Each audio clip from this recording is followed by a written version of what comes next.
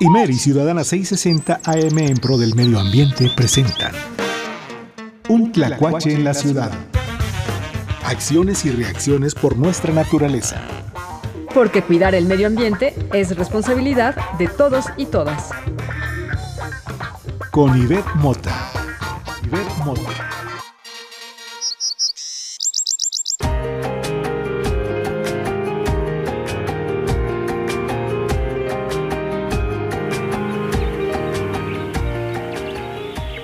¿Conoces cuántas aves, plantas, hongos, insectos y animales en general habitan en la Ciudad de México o en cualquier otra ciudad de la cual nos estás escuchando?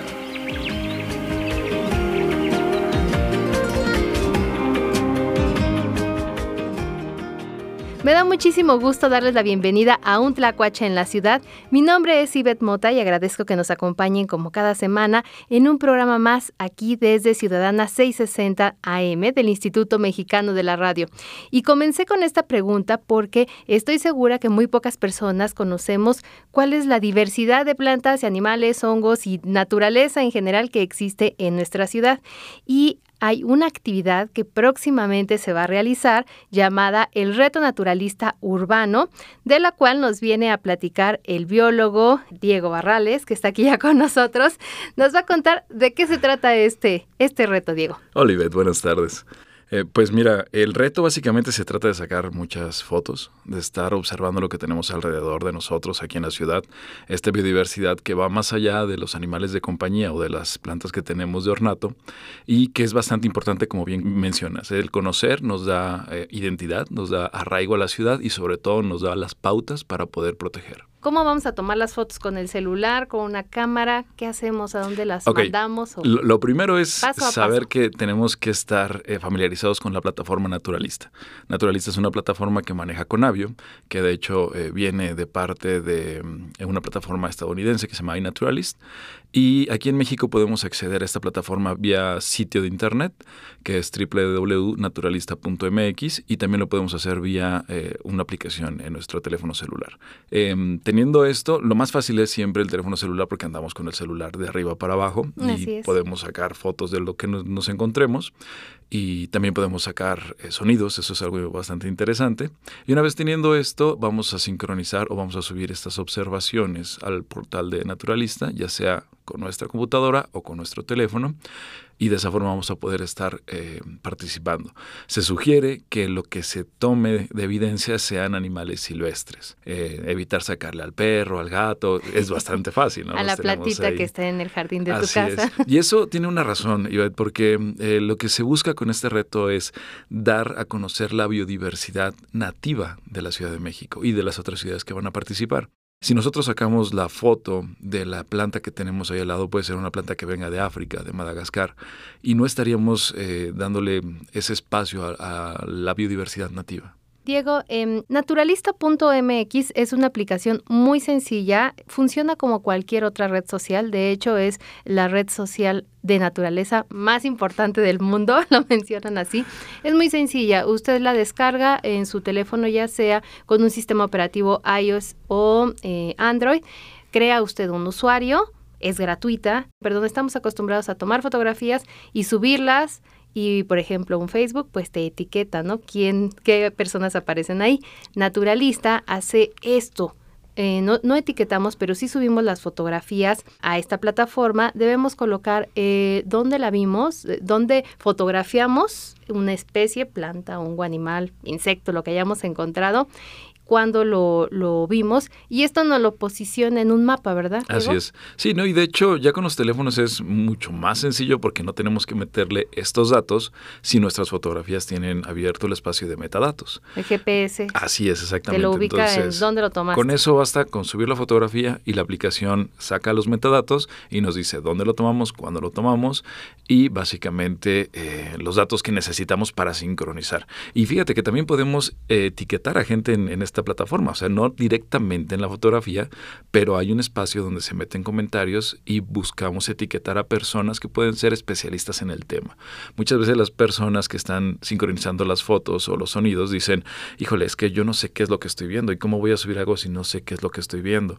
No hay problema. De hecho, ese es parte del atractivo de esta plataforma, que nos da el conocimiento. Nosotros podemos desconocer que estamos viendo a un ave endémica o microendémica de la Ciudad de México, la sincronizamos con la plataforma y un especialista, ya sea mexicano o internacional, porque también esto está abierto a todo el público a nivel mundial, nos puede decir qué es lo que estamos observando. Entonces es parte también de lo bonito. Es lo padre que detrás de esta plataforma hay una red mundial de expertos, de especialistas que nos pueden decir, ayudar a identificar la especie que estamos viendo. Así que también es. lo hace la aplicación, ¿no? De manera automática, pero de todos modos los, digamos, científicos y los que curan esta información ya lo ponen como, ok, sí, lo que estamos viendo es tal planta o tal animal. Sí, también la plataforma nos da una sugerencia de identificación, pero funciona muy bien para grupos muy específicos, por ejemplo, para mamíferos, para aves, para plantas quizá todavía sigue funcionando bien, pero si vamos a grupos que son un poco más complicados de manejar taxonómicamente, como los insectos, como los arácnidos, sí se requiere que haya una interacción con la comunidad, porque algunas veces los caracteres que nos diferencian entre especies son imperceptibles, tanto una fotografía normal como, no sé, quizá hasta un sonido, ¿no? Entonces, sí, siempre es bueno tener esa interacción, porque aparte, bueno, interactuamos con la gente que es especialista en varios temas y vamos nosotros conociendo más. Bueno, ya nos explicaste cómo funciona naturalista.mx, esta aplicación, pero regresando de esta pausa, ahora sí nos cuentas todos los detalles de este reto naturalista, quién puede participar, cuál ha sido el antecedente de esta actividad, que no solamente se realiza en México, sino a nivel internacional. Claro que sí.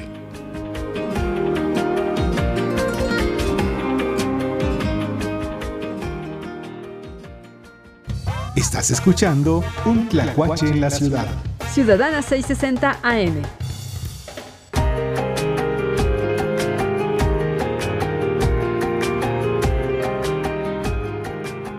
Estamos con el biólogo Diego Barrales, que viene a invitarnos a participar a un evento nacional e internacional que se llama Reto Naturalista Urbano, el cual va a consistir en que durante ciertos días todos participemos. No tenemos que ser expertos en biología ni científicos, sino que todos nos acerquemos a la naturaleza, que despertemos esta curiosidad por conocer cada planta, animal, cada bicho que nos encontremos en el camino. Diego, ¿de qué se trata este reto? Sí, mira, el reto consiste que durante estos días estemos sacando estos registros de vida silvestre en la Ciudad de México, y los amigos que nos estén escuchando en otras partes del país también puedan participar. México va a participar en esta ocasión con 28 ciudades. El año pasado México participó con 11 ciudades, entonces tenemos un crecimiento bastante bueno. Los invito a que busquen el listado de ciudades en la página se llama citynaturechallenge.org. O también lo pueden buscar en Naturalista, en la página de Conavio. Hay un proyecto que está abierto con las ciudades que están inscritas dentro de lo que es este reto. Como bien mencionas, este reto es un reto a nivel internacional. El año pasado estuvieron participando arriba de 200 ciudades. Y para que tengamos una idea de la magnitud, el año pasado se registraron 920,000 observaciones durante estos 4 días. En todo el mundo. Sí, es casi 1,000,000 de observaciones. Y en México, durante esos 4 días, se registraron 82,000 observaciones.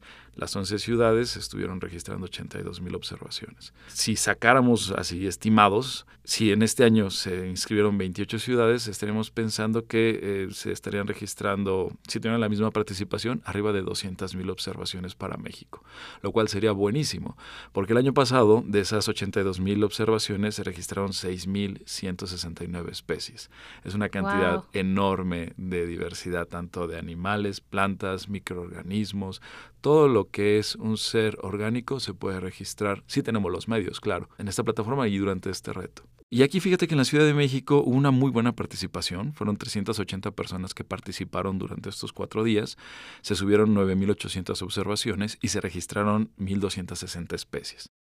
Todos estamos apostando a que se va a duplicar la cantidad de personas que van a participar. No se está buscando tener el premio, dinero o algo a cambio. Lo que recibimos a cambio es conocimiento y, como te decía al principio, identidad. Clarísimo, súper importante saber la naturaleza que nos rodea.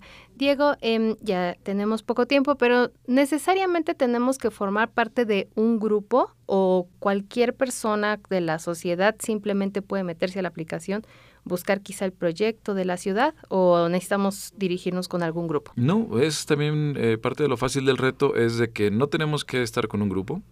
Lo que sí es importante decir es de que solamente contarán las observaciones que sean tomadas del 24 al 27. Si nosotros tomamos fotos o registros del 23 y lo queremos que participe, pues no va a participar porque los datos no dan para eso. Entonces, se tienen que tomar las fotos entre el 24 y el 27 y subirse esos mismos días a la aplicación. Se suben esos días o los siguientes 4 días. Si tenemos todavía 4 días más para poder subirlas, el resultado final se va a dar a conocer el lunes 4 de mayo. Ahí es cuando se va a conocer tanto a nivel nacional cómo nos fue y también a nivel internacional. Pues aquí ya está la información, recuerden, del 24 al 27 de abril y pongámonos a fotografiar todas las plantas, animales, hongos, insectos. Muchísimas gracias Diego, por compartirnos esta información y pues esperamos que después vengas y nos platiques quiénes fueron exactamente. Perfecto, las ciudades ganadoras. Que sí, cómo no.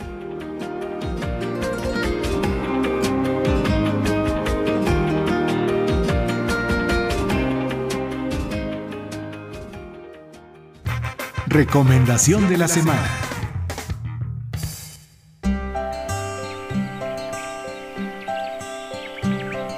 Debido a la contingencia sanitaria, el reto naturalista urbano no se realizará en la Ciudad de México. Algunas otras ciudades del país y del mundo sí participan, pero por lo pronto te invitamos a conocer la naturaleza de tu alcaldía ingresando a www.naturalista.mx. Descarga esta app y descubre las plantas, hongos y animales que viven a tu alrededor. Les recordamos seguir las medidas de prevención para evitar contagios del coronavirus y mantenernos todos saludables.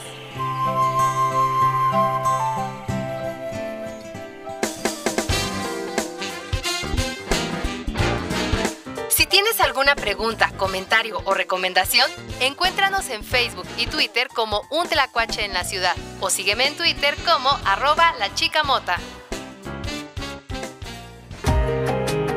Esperamos que así como el biólogo Diego Barrales y como muchísimos otros ciudadanos sean parte del reto naturalista urbano. Participa con tu ciudad y conoce la naturaleza que te rodea.